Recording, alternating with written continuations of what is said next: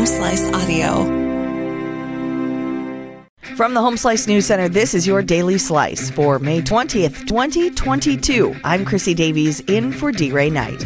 Here's the latest on the war with Ukraine. A group of 7 leading economies agreed Friday to provide a $19.8 billion in economic aid to Ukraine. The group of 7 leading economies agreed Friday to provide $19.8 billion in economic aid to Ukraine to ensure its finances do not hinder its ability to defend itself from Russia's invasion. German Finance Minister Christian Lindner told reporters Friday that $9.5 billion of that amount was mobilized at meetings of the G7 finance ministers this week. He says that we need to do our utmost to end this war. Russia's invasion touched on almost every topic of meetings this week, from the need to reduce reliance on Russian energy to reforming relationships between the countries to maintain economic stability.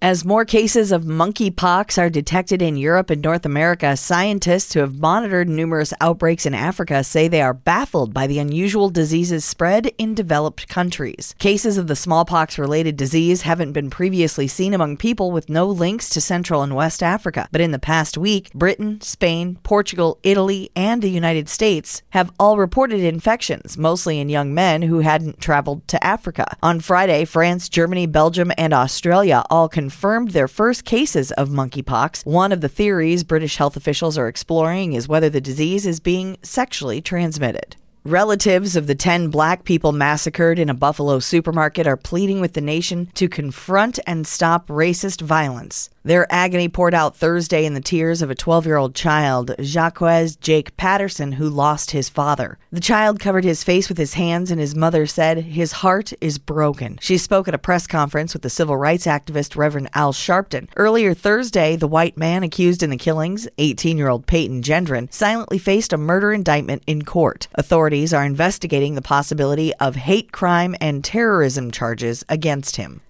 A 911 dispatcher is on leave and may lose her job after allegedly hanging up on a supermarket employee hiding during this weekend's shooting rampage in Buffalo, New York. A spokesperson for the Erie County Executive said termination will be sought for the dispatcher at a disciplinary hearing later this month. An employee at the supermarket where 10 black people were killed by a white gunman on Saturday told the Buffalo News she was whispering during the 911 call because she feared the shooter would hear her. The employee alleges the dispatcher shouted at her, asking why she was whispering, and then hung up.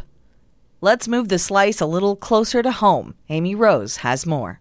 Rapid City Police say charges have been filed against a former police officer. In a press release, authorities say Matthew R. Hauer is facing charges of aggravated second-degree petty theft. The case stems from incidents which occurred while Hauer was acting in his capacity as a Rapid City police officer and school resource officer for the Rapid City School District from April to May of 2022 in Rapid City. Additionally, the RCPD was made aware on May 13th that money was missing from a petty cash box at Central High School. RCPD received video surveillance of the alleged theft and believe that Hauer is responsible. The Office of the Attorney General will be handling the prosecution of the case. The Special Olympics torch made a stop in Rapid City on its way to the games being held in Spearfish. The ceremonial Flame of Hope started its tour 4 days ago, making rounds across the state of South Dakota. The flame passes through 20 cities in the state, carried by athletes escorted by local law enforcement. The run evolved from traveling along the interstate to its current format, where local law enforcement and athletes visit cities along the route, raising awareness for Special Olympics. Here's your forecast from your Home Slice Weather Center. A couple of blustery, cool days ahead of us. Windy weather with gusts around 55 miles an hour. Frost and freeze possible Saturday night, and temperatures will moderate on Sunday. Hopefully for the weekend, 70s and 80s. And that was your Daily Slice for Friday, May 20th, 2022. The Daily Slice is a production of Home Slice Media Group, hosted by D-Ray Knight, featuring Amy Rose, executive producer Mark Houston, engineered by Chris Jacques. Filling in for D-Ray Knight, I'm Chrissy Davies.